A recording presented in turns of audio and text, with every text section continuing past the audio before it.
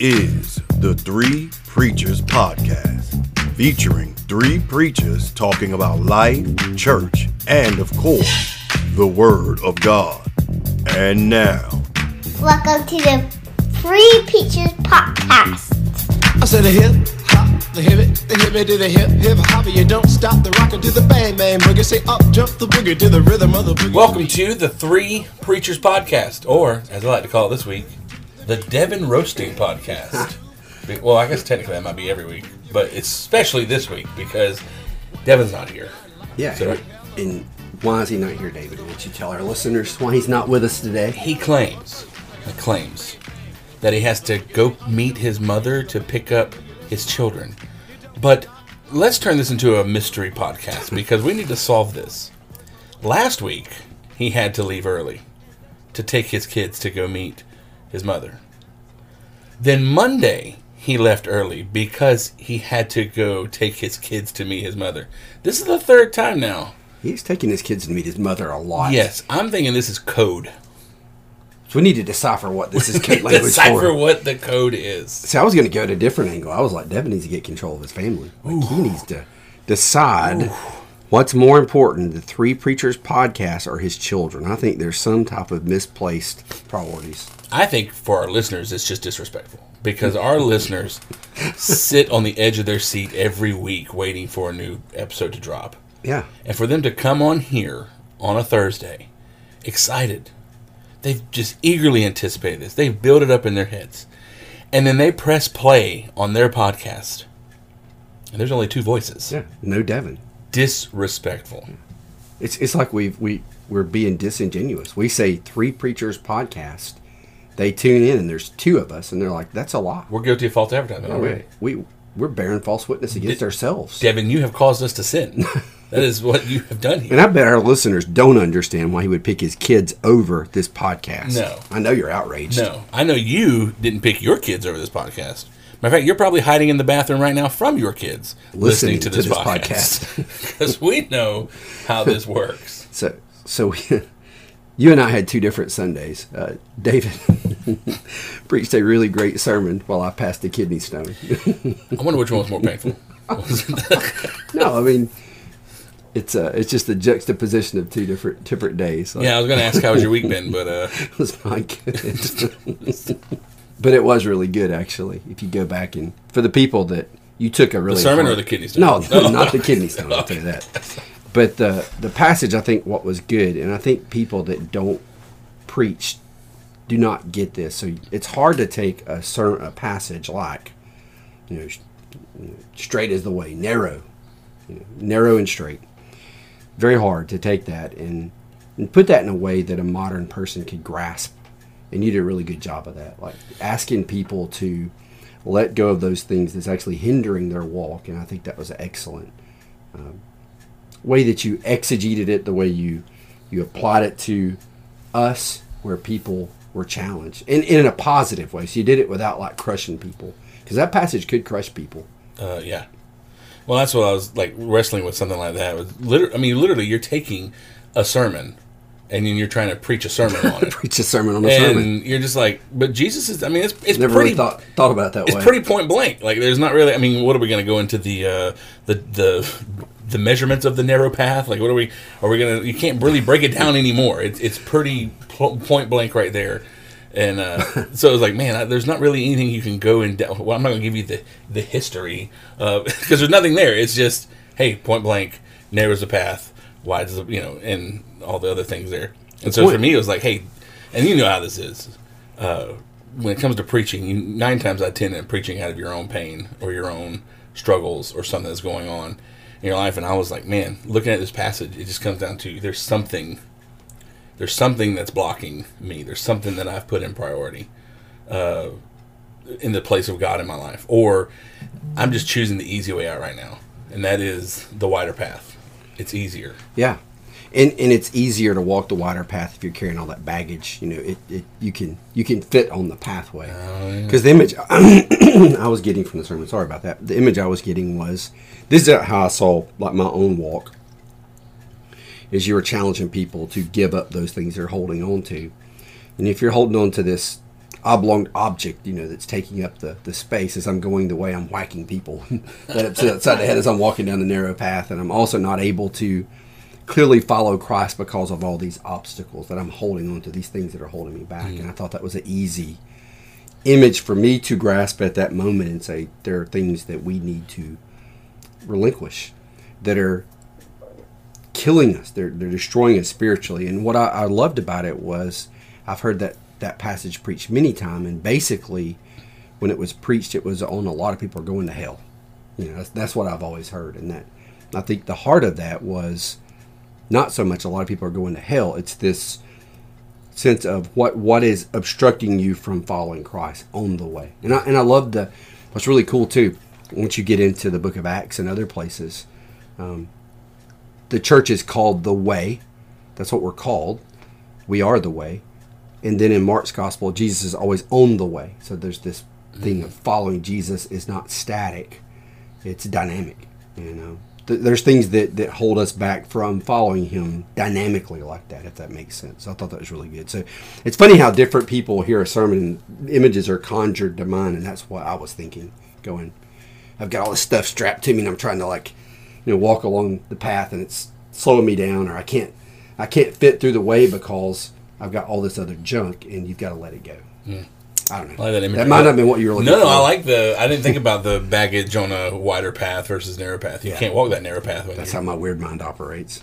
Oh, well.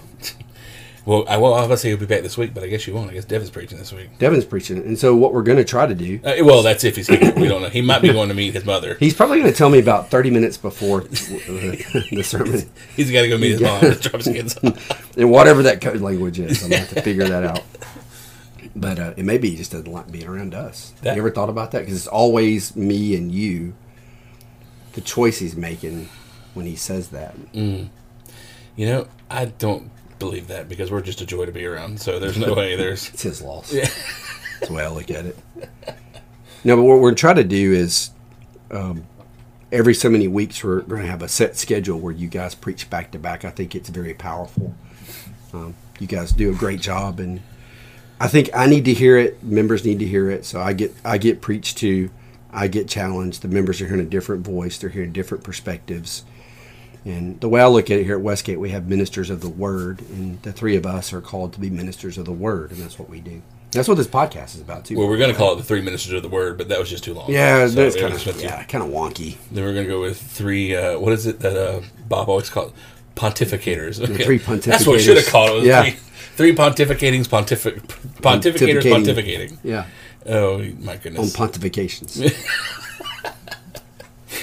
All right, well, I don't know if we can pontificate on this or not. I guess we're just going to talk. Well, I guess we can pull through without Devin. We can do it. We can do it. He's our expert on the podcast. We got it. We can try. Yeah. So we're going to continue talking about basically what church history. That's not really That's some of it. Yeah. That's kind of what we devolved to a little, but you got to talk about how we got here. Yeah. With all the different churches. So this was a question about, I think it was more about our current denominations and different setups, but in order to get to that point, we started way back when, and we're going to continue that today. Yeah, from the Venerable A.M. Dixon. And we'll continue his question today. Did you hear Alan, or did you see the text Alan sent? It was like, no one's ever called me except my dad. No one calls me Alan Michael except my dad. And I was like... I do, but I'm going to call him A.M. Dixon. A.M. Dixon. A.M. Dixon.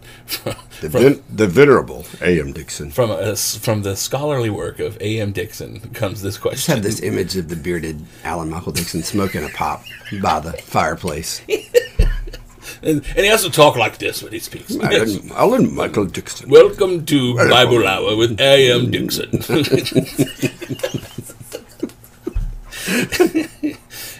Tune in next week when the Venerable Robert Romai will join us for tea and crumpets in his small little doggy. Bob Romai's got this tiny dog, by the way. Okay, we got to get off roasting people, but he's this giant, strappy fellow. He's crossfitting and coffee drinking, and he's like just a contradiction, because when he talks, you're like, man, this guy's like scruff, and he's just rough on the edges, and he's a man's man. But then he comes walking in with this tiny dog, and you're just like, how did that happen? I don't know, with the pink sweater, little bitty dog. And he's got cats, too. He does, yeah. Okay, we're going to stop before he hunts us down and kills us. Yeah, he's probably on his way right now. Well, yeah, he's probably on his way right now. All right, so last week was Catholic, Anglican, and Eastern Orthodox. What are we talking about this week? I thought today we could switch to what's called the Continental Reformation. And if you look at church history, you can break it down into 500-year segments. Maybe it helps. You have the first 500 years of church history. You've got the advancement of the church in the West and the East. Christianity grows exponentially. Then we go through what's called the Dark Ages, so there's a decline. Then there's the re-evangelization of Europe from places like Lindisfarne and England, where they send missionaries in to take the European continent for Christ again. So you have this re-evangelization that happens around 500, 600, St. Patrick, people like that. Then you have in 1000 the Great Schism we talked about last week, where East and West churches break. And then at 1500 we have like the big event that really impacts us. So this is the one that really impacts some things we do at Westgate, ways that we do church, ways we've been influenced, we might not realize it, comes from the Protestant Reformation. So I thought maybe we could talk about the two, what's called magisterial reform traditions, or the two traditions that come from the Continental Reformation, which would be the Lutheran Church and the Reformed or Presbyterian Church. What do you think about that? I'll Clear allow my it. throat. I'll allow it. Okay, this is going to become the podcast of No Devin and Chris cleared his throat 70,000 times. What is wrong with me today? Anyway, I was fine until we started. It happens every time. You just got emotional when Devin. That's it. I was just. Yeah, that's exactly what it is. I had Bring this it Sarah McLachlan song playing in the background. Like, I don't know. What's that song they play with the animals? You know, the commercial. In the arms You can adopt Fluffy for 5 cents a week. You can change Fluffy's life. I don't know if the voice was like that. That was actually I probably listened to it. The voice was like that. Kind of Mickey Mouse a little bit there. Like, well, That's just how I you hear can it. adopt this dog. That's how I hear it. Yeah, I don't know. Whew, Like I said, it's how I interpret things. This grid, you know.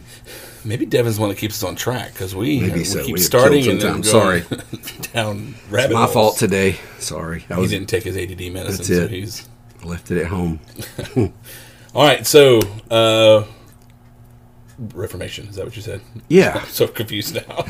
We're talking about the 1500s. So we jump into Martin Luther's the guy. He kind of sets this thing off. And it sets the world on fire, literally, in a sense. So Luther is an Augustinian monk. He's a German guy. He's working in Wittenberg. So he's ordained about 1507, I think, is when he's ordained to the Catholic priesthood. He's studying. He's growing, learning. And he starts to have some doubts about things. So I think where things start to get leverage for him is something's going on in the West at that time called indulgences. Indulgences get really big. And there's a guy named Johann Tetzel who's going around drumming up support to add on to St. Peter's Basilica. They're trying to build some things there in Rome, at the Vatican, and they're raising money. So they're going to use indulgences to do that. Indulgences, a lot of people misunderstand. An indulgence basically was if you paid money or did certain things for the church, you would get time out of purgatory. So it was not salvation versus damnation. Some people say, oh, it's a get out of hell free card. No, that's not what it was. People that go to purgatory in Catholic thought, those are people that are saved per se, but they've got some cleaning up to do. They got some after death counseling, divine purgation to get rid of some sins they're dealing with before they can go into what's called the beatific vision of heaven. Tetzel's going around and saying, your ancestors or your mom or dad who passed away or brother or whatever, we know they had some trouble and they're being purged right now by the fires of purgatory. They're being in torment in purgatory. And he would entice these people to buy these things. And so he had poor people buying things, just like you see televangelists, take advantage of poor people today. They're using their money they don't really have to buy these indulgences. Luther's like, this is crazy. Now, how Luther knows this is crazy is a lot of stuff's happening at the same time. You have what's called a return to the sources. The Latin phrase is ad fontes. Guys like Erasmus and others came before Luther, but there was this return to the biblical text, which seems kind of crazy to us. Like, that's what you should be doing, is reading the Bible. But there was just a lot of ignorance at that time, even among the clergy, about the text. There was a revival in learning Greek and Hebrew. So a lot of these people, like Luther and others, were learning to read the Bible in its original language. They're looking at the text brand new. They're not looking at the Latin translations anymore. And they start to see things in the church that they're like, I don't see this in the text, and I think there's problems. They start to challenge tradition. They start to challenge authority. Now, there's a lot going on. The reason that's happening, there's something called nominalism that William of Ockham, I think it was William of Ockham was the nominalist. But anyway, this philosophical system where kind of like the way we think scientifically, and I'm really oversimplifying this, so if you're a philosopher out there, you're not going to like this caricature of nominalism. I'm not sure we have any philosophers listening to this. If we do, I'm sorry. I know there's a lot more to nominalism. Bob likes to think he's a philosopher, but I don't know if he is. So basically, you can look at the text, you can reason from that, and then determine universals from that. So kind of a bottom up, like we do. We do that naturally. It's just how we think today. We've inherited this way of thinking, which I think is a good way to think, by the way. It's not bad.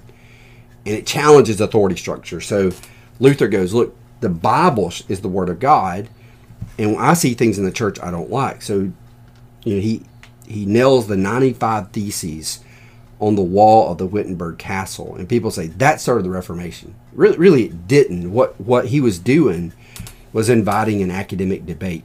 That was not uncommon. For the longest I thought, Luther had decided he's no longer Catholic. He was going to go back to the Bible and try to reestablish a pure church. He writes down all these arguments he's got on these 95 Theses, and he goes and nails it to the door of the castle saying, I'm done with you guys. Here's why.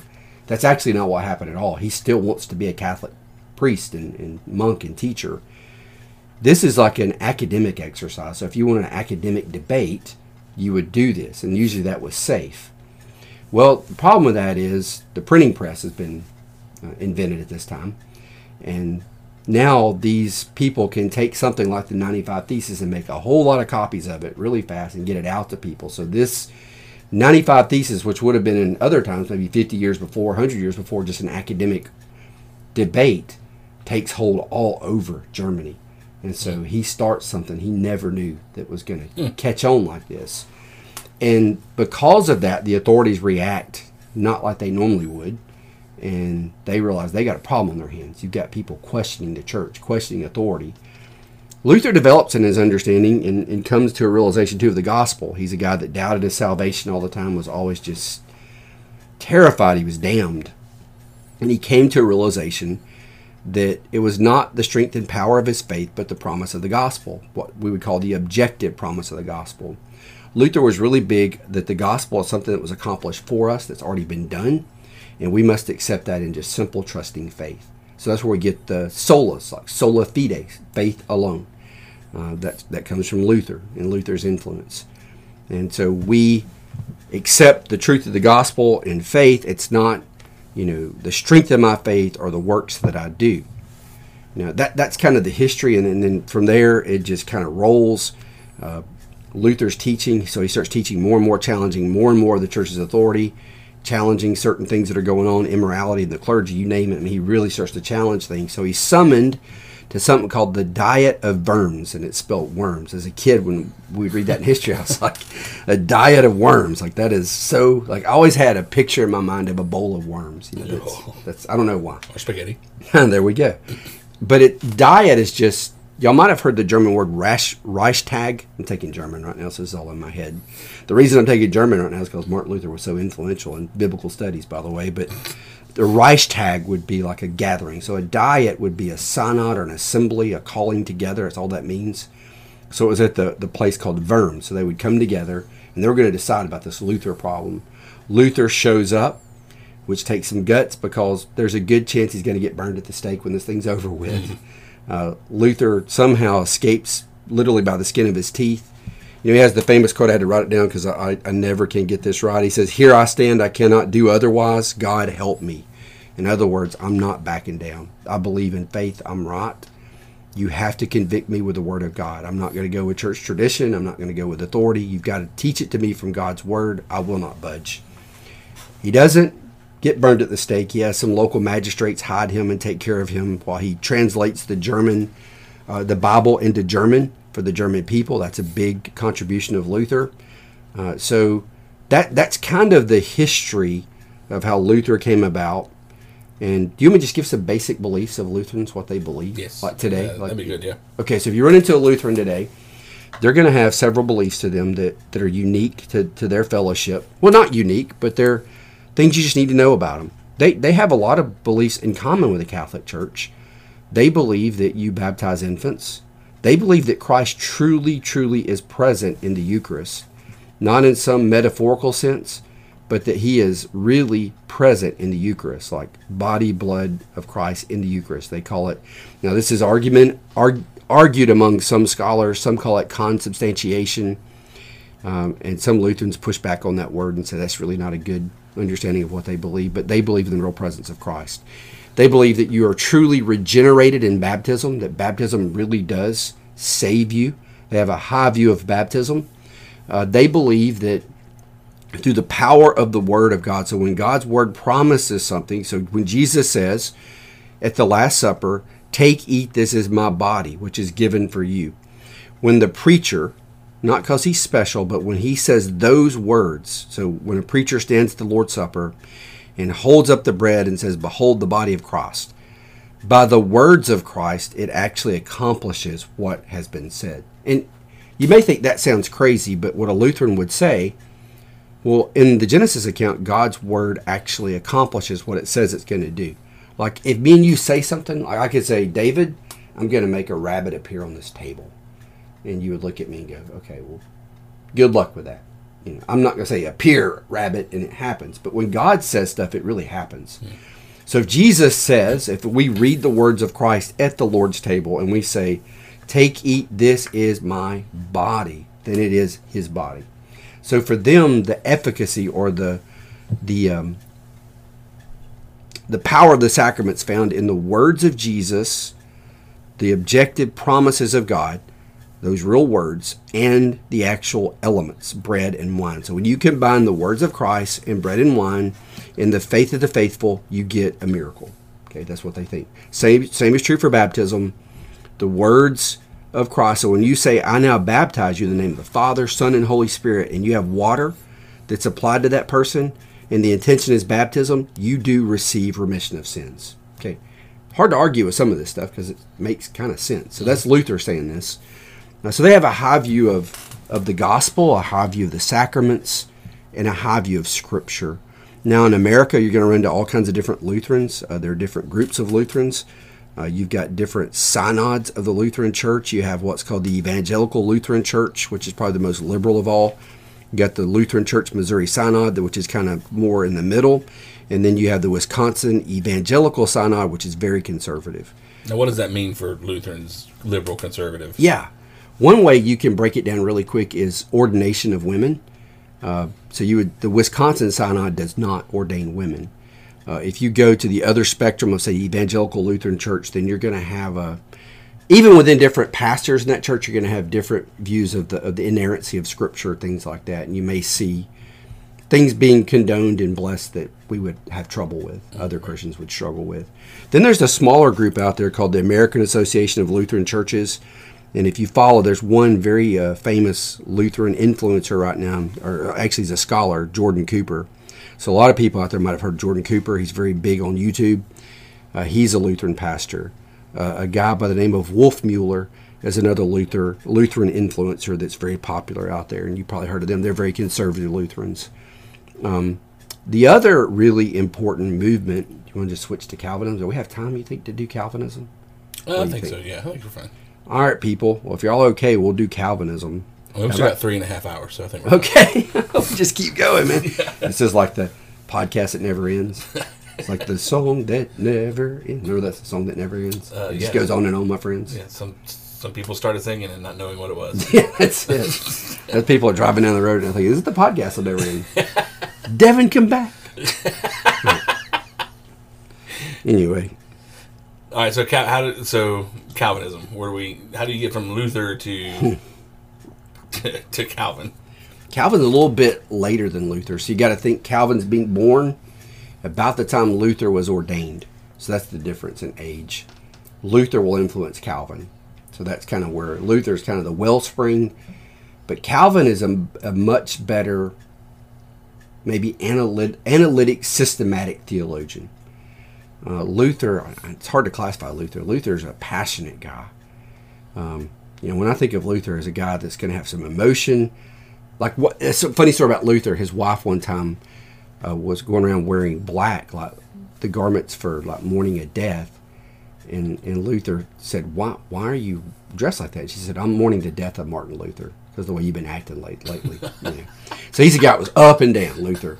And you can read his correspondences. He has some flowery language that he would have with people. Like when he's arguing about the real presence of Christ in the Eucharist, he's arguing with Zwingli, who says Christ is not present. And he writes in Beersuds, hoc est corpus meum. And in Latin, that is, this is my body. Like he keeps writing it in the Beersuds, like, this is my body. So he's a colorful fellow.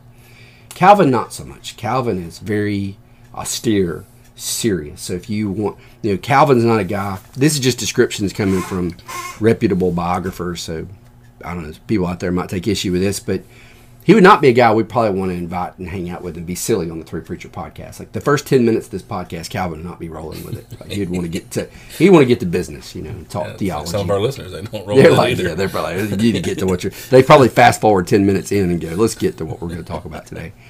But Calvin is a French guy. He's a lawyer. He is super smart, like kind of a Doogie Howser kind of guy. He's at 12. People have already noticed. He's very smart. He has benefactors that pay for him to go to university. They see that he's so smart. Hey, I'm going to bankroll this kid because he's going places. So law, clergy in his future, all these things. Because back then, if you're going to be anything, you need to be in the church. You got to be a clergy member to be respected in that day and time. That was... Wish that was still a no, that is the opposite. That's the opposite now. I had somebody tell me, I'm not making this up. I had somebody tell me, people when they joke, they're kind of telling you what they think, but it's like, what they say, those that can't do, preach. I was like, thank you. All right. It's good to know you have a high view of preachers. Anyway, but Calvin has this conversion experience, supposedly around this, debated like 1530. He comes to realize the gospel and what we would think of in a more evangelical way of understanding it. His need for salvation, his affections start to change. And he writes what's called the Institutes of Christian Religion, one of the most influential documents in the Western Church. And he writes this in 1536. And that document's going to change a lot. I'm actually reading book 4 of that right now. So it's still influential even today. He systematically goes through what he believes the Bible's teaching and is much more of a departure from Catholicism than, say, Luther. So Luther, you think of one grade away from Catholicism. Calvin is much further away in some of his teaching. Calvin gives us a very high view of Scripture, the way most of us read the Bible now. A lot of that comes from the influence of Calvin. Let me give you one that if you grew up in the churches of Christ, you would understand this and where it comes from. It's called the regulative principle of worship. In other words, if it is not commanded specifically or an example is not given in sacred Scripture for something in the New Testament, then you're not allowed to do it in worship. So icons had to go, images had to go, all that had to go. And the worship was stripped down very bare bones to the Word and the sacrament. You would have the preaching of the Word. Preaching became very important in Calvinism. Exposition of the Word, a very brainy type of faith, like intellectual, to learn the Bible. And then you would have the table. Calvin had a high view of the Lord's Supper too. He actually had a high view of baptism. So to understand Calvin and how he saw the world, let me just name a few things that will help you understand Calvinistic theology. First is covenant theology. A lot of Calvinist colleges will be called covenant, or that word covenant will be found in their name, because Calvin believes the Bible is bound together by covenants. We would say you need to have a personal relationship with Jesus Christ. Well, if Calvin were here, he would say, I might agree with that, but that personal relationship must be in the form of a covenant, which I tend to agree with. I think he's right about that. In a covenant, you're going to see certain things, and you see them all through the Bible. There's it's like hierarchy. God says, I am the God who brought you out of Egypt. Therefore, here's what I promise you. I want you to be my people. You will come in, you will be my people. Here's what I'm doing for you. Here's what I require from you. So this is the covenant stipulations. Here are the blessings if you stay within my covenant. Here are the curses if you leave the covenant. And then there'll be a sign of the covenant. So circumcision would be the sign of the Old Testament. Like you get this sign and seal that you're in the covenant with God. Calvin would argue that baptism replaces circumcision. It's the sign and seal of the covenant to be in the new covenant. And I don't know if I necessarily agree with that. Colossians 2, you hear some of that possibly, but he believes that baptism is a sign and seal of the covenant. And when you do look at the New Testament, you see these covenant structures. Think about this. In the New Testament, you get the Beatitudes in Matthew 5. There's your covenant blessings, blessed, blessed, blessed. Then in Matthew 23, you get the woes, woes, woes, cursed, cursed, cursed. So you get covenant structure there. Here are the blessings, here are the curses. So the New Testament is also very covenantal. When Jesus institutes the Lord's Supper, he says, this is the new covenant in my blood. So this sense of the Lord's Supper being covenant renewal was big with Calvin, which I also think he was right about that. Calvin also taught an extreme doctrine of predestination that basically, and you've got to understand this doctrine, so I'm going to try to break it down really quick. I know we're running out of time, but Calvinistic theology is usually characterized with how they see salvation. It's a lot more than that, but how they see salvation is unique to them. For some people, they think it's unique. We are totally depraved, first of all. So me and you are dead in our sins, and there's no hope for us. Our wills are so jacked up, we can't even will the good. Like, even if I wanted to try, I could not will to do good. Think about the Old Testament. They would look at it and say, God gave them law, and they failed over and over again because of their sinful passions of the flesh. So because that you are totally depraved, God is going to have to elect you to salvation. So God's going to pick certain people, and he's going to say, I'm going to elect this person to salvation. Like, I'm going to save them from their sins. Like, I'm going to, unconditionally elect that person. And so if you're one of the elect, at some point in your life, the Holy Spirit will come upon you and regenerate you, and even your faith is a gift from God. It's not from you at all. God gives you faith. He supernaturally puts it into you through the power of the Spirit and regenerates you. And then if that's the case, then you will never fall away. If you're truly one of those that are saved, like once saved, always saved, you will never fall away. That's John Calvin. He gave us the doctrine of once saved, always saved. But with the understanding of election. See, once saved, always saved only makes sense if you believe in predestination, at least the way I look at it, is what Calvin taught. So here's the part people might, well, what about free will? Like, why? How do you work that in? Well, John Calvin would probably say, well, free will works like this. If you're dead and unregenerate, and God leaves you to your free will, you're never going to choose the good. If God comes in and regenerates you to salvation, then you're going to will the good. So technically you have free will. You're just bound to the nature that you have. If you're bound to the sinful nature, you're never going to choose the good. But once you're regenerate, you're going to have free will that wills the good. And that's called compatibilism. That's what that theory is called. It's a system of philosophy called free will based on compatibilism. And all compatibilism means is your will is compatible with your nature. If your nature is regenerate, your will be good. If your nature is evil and decrepit and depraved, you will will the evil. That's Calvin in a nutshell. Or his adherents later believe that. And that's what you'll find in a lot of Presbyterian churches on their view of salvation. Then when you turn to the sacraments, you've got to understand them in light of that. This is where people get Calvinists wrong. Because Calvin has a high view of baptism. Like, he actually believes it's efficacious. And that's a technical word that baptism really does something to you. Like, it's a means of grace. God imparts his grace in baptism. But the only way baptism works is if you have regenerative faith. So if you're one of the elect, then baptism does actually do what it says it does. It's going to give you remission of sins. It's going to engraft you into the covenant. But if you're not regenerate, it does nothing to you. So you're just baptizing a person that's dead in their sins, and there's nothing. They may appear to be in the covenant community, but they're really not saved. The Lord's Supper is the same. For Calvin, he used the analogy for the Lord's Supper of think of a container of a glass container, and you turned it with its face down on the table, and you poured oil on top of it. That oil would never go in the container. But if you turn the container up and pour oil into it, it will receive the oil. If you have faith and you're regenerate, when you partake of the bread and the wine, you truly receive Christ present in the Eucharist. Now, for Calvin, it was not like a a corporeal, like real physical presence of Christ. It was a spiritual presence, but you still experience Christ through the elements. Those elements, in some mystical way, connected you to the risen Christ. You got real grace. I have talked really fast.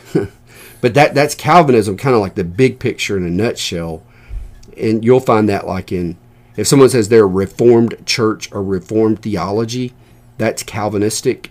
Presbyterians, to me, Presbyterians represent the closest to adherence to what Calvin taught, I believe. So if you want to find a church that really reflects Calvin's teachings, it's a Presbyterian church. And there are Baptist churches out there that are Reformed Baptist churches, but they don't adhere to Calvin's view of baptism, of infant baptism.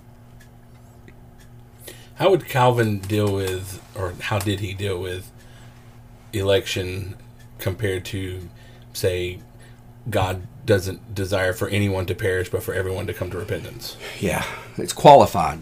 And so there was something called limited atonement. That's a really good question you asked, actually. This is a hot button topic.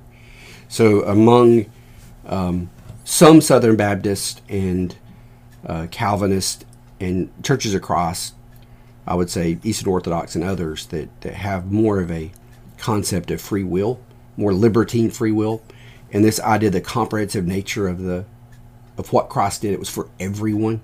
So what Jesus did was for everyone on the planet. And Luther was big about that. Now Luther had a form of predestination, he believed too, but not as explicit as Calvin, not as deep. Calvin was more systematic and was more consistent in his view. But that is a problem where people like Arthur W. Pink, he's a Reformed scholar. I mean, he just owns it. He says God did not die, or Christ did not die for everyone. He only died for the elect.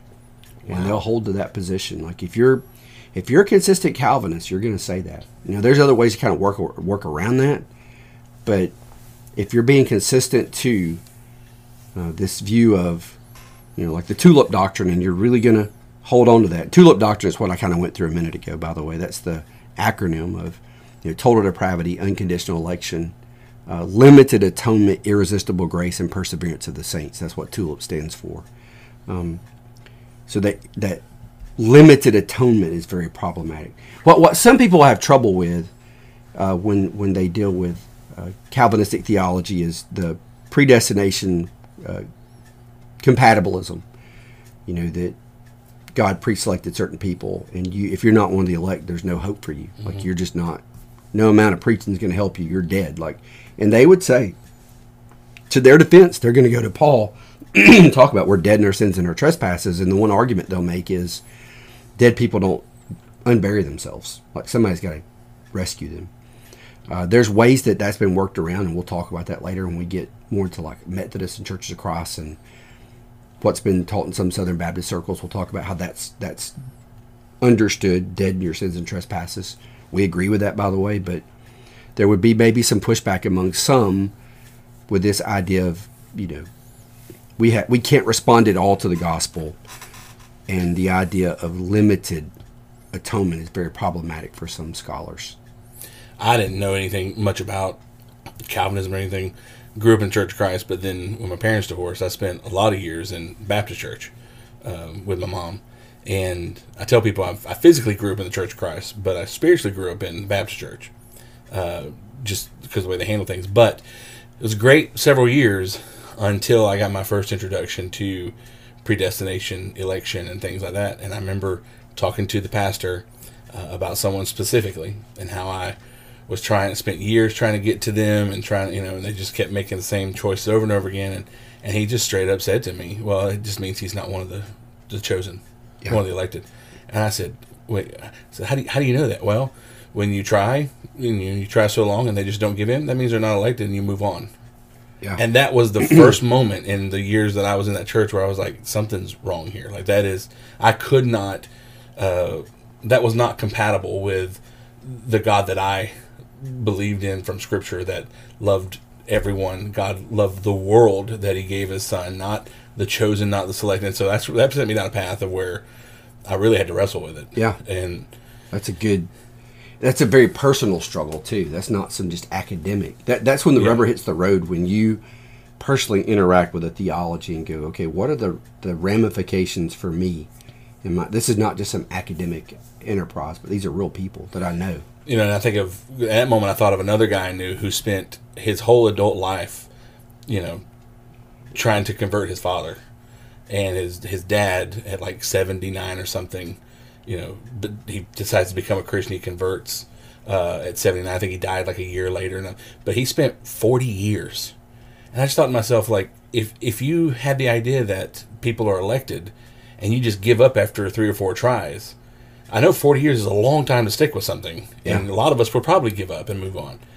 But then he never comes to Christ. Like, it's, you know, or I don't know how they handle it. I think they'll probably say he would eventually. If you're chosen, you're going to come to. God's going to accomplish it at some point. Yeah. One thing that the argument that would come to, say, an R.C. Sproul, I used to listen to him a lot. You know, there's a lot of Reformed pastors out there, teachers that are really good. And the great thing about them is they have a high view of the Bible. And so it's kind of a safe space for us because you know they're going to take Scripture serious. Mm-hmm. They really do. Really top-notch scholars come out of the Reformed tradition. So what they would say with, like, let's say, okay, I'm like you. You know, I would struggle with some of this and go, okay, I can't. It's hard for me to see God this way. What a pastor in the Reformed tradition would point to and say, well, God didn't have to elect any of us. He could have just left everybody in their sins. We all go to hell. Yeah. But the fact he picked anyone means he's gracious. Like the fact that he would, and they'd point to, there's always been that remnant theology anyway in the Bible where not everyone in Israel was saved. It was a remnant was saved. So to their defense, that would be the argument they come back to. And then the other argument I think that you would get is we have to let Scripture shape our view of who God is. And so then you've got to kind of go back to the Bible and say, okay, from what perspective am I looking at it? Am I looking at it from the perspective, and I'm not saying I agree with what I'm about to say, but I'm just giving this to you to think. I'm trying to be charitable. Chris is converting right now. I'm becoming a Calvinist theologian right here. My middle name is Calvin, by the way. Oh boy. There we go. I just let the cat out of the bag. So if you look at it from the perspective of we are helpless, we have no right to say, like the potter to the clay, we have no right to tell him, well, why did you make me like this? Why did you make me a vessel of wrath? That's not fair. When you're helpless and there's no hope, the fact that God would save anyone, you should give glory to God for that. I don't know if that makes sense, but like if you're in the state of total just messed upness and it's like, I have no hope and we've got this creator that can help me, the fact that Jesus came and saved anyone is uber gracious. And so they would say they believe in the doctrines of grace, and what they mean by that is it's called monergism. Just think monergism. You've got this, think of the word energetic in one. God is doing everything. It's all to his glory. There's no part of your salvation you do. This idea that God is accomplishing the whole thing, so it should give you assurance that as messed up as I am, if I'm one of the elect, God's going to see me through. So if I'm, and the fact that you're listening to this podcast, the fact you're going to church, the fact you like to read the Bible, it signs you're elect. And so then you have assurance, I'm one of the elect. God is going to see me through to the end, and he's going to accomplish what he said he's going to accomplish. So that would be kind of what they would say, to give them full credit, and try not to. I don't like caricaturing people's position, and I'll do that really quick, and that's why I need to be held accountable. But I think if you're giving them, so if I was going to give charity to both them and the Lutherans, the positives of the Lutherans would be God's word will accomplish what it's going to accomplish, and the sacraments are efficacious based on the power of Jesus Christ. And I think that's pretty cool to think about. Like we think of baptism and supper and all that about what we're doing and works of ourselves. Even Lutherans believe when you come to worship, it is a response in praise that when you come to worship, it's all about God's grace being poured into you. So at worship on a divine liturgy, I think that's what they actually call it. They call it a divine liturgy because God's the one doing the work. God's the one giving you all these gifts on Sunday. And no wonder you should want to beat the doors down to be there because he's doing it all. He's gracing you, and our response is praise for the gifts of God. And the strengths of Calvinism, I think, is their covenant theology. They think very serious about the Bible. They're analytic, and they will look at hard passages in the Bible, and they will not flinch. Like a Calvinist, like there's passages, a lot of times I want to flinch away. They do not flinch. They're like, I'm going to take the Bible and it's full orb for all it has to say, even the parts I'm not comfortable with. And I do respect them for that. Yeah, I wasn't trying to bash anybody, by the way. No, I didn't think you were at all. I think you're giving a personal response, and I do the same thing. We're human beings, man, and it's the emotional response is visceral. Like when you think, like, my child could not be one of the elect, and I've got to be okay with that. That's hard. Yeah. I don't know. I don't sleep. I wouldn't sleep at night. No. I don't know. No, we're not. So we're not being ugly. We're just saying there's visceral, real human responses to theology. I was thinking too, and maybe this is a different podcast to talk about, but when you were talking about the Reformation and the state of things that led to Luther doing it, I was thinking it's interesting how history repeats itself. You were talking about the preachers or the ministers, the not knowing the word, not know, and I'm thinking like all the people that are in pulpits on Sunday mornings preaching what's not in Scripture or what's not, what was the other thing you said? The people, I don't know. It was some of the status of, I was like, man, that sounds like our situation right now, that people are just being led by, that's what it was. You go back to the Bible. It sounds kind of crazy, but how many different voices and books are we led by, today? We put a self-help book above Scripture, or, we want to be led by, anyways. It's funny you say that because we're at a 500-year juncture. You've got 500, you've got that's a huge, the fall of Rome in 500, the church changes radically. 1000, you have the Great Schism, 1500, the Reformation. Now we're at that next 500-year seismic shift, a lot of people say. And that you can actually take that back to the Old Testament. Go back 500 BC, you've got the Babylonian exile. Go back to 1000 BC, you've got David's kingdom, the Davidic kingdom. 1500 BC, you got the Exodus. 2000 BC, the patriarchs, Abraham. So the Bible itself follows a 500-year arc. So you're saying that the election's got high stakes this year? I guess so, man. I was thinking Three Preachers podcast is like the watershed moment. I'm actually sitting there thinking, Chris, they'll be talking about this like the 95 Thesis. It all started when I tuned into the Three Preachers podcast. Well, actually, I was thinking, you keep talking about you're working on your stuff for school, but actually, are you in there writing your own 95 Thesis is what I'm wondering. Yeah, that's it. I'm going to nail them to the door of I don't know where. All right, so turn the page next week. What are we talking about next week? Next week, we'll look at the Radical Reformation. That's the next step in this progression. And the Radical Reformers, you're going to see some of that come into America. You're going to see that in many of your own fellowships. So you're going to see these streams of thought continue. But you're going to see the Reformation taken further. And you'll get more restoration movements where it's not just reformation, but we got to restore what's been lost. All right. Well, then I guess until next week. Wait, Devin's not here. How are we supposed to sign off? He's got something he says every time. It's really cool. We hope and pray that you are finding ways to serve and love your neighbors. Peace and love. He's probably somewhere praying for us right now. I bet. He's not listening to this. What are you talking about?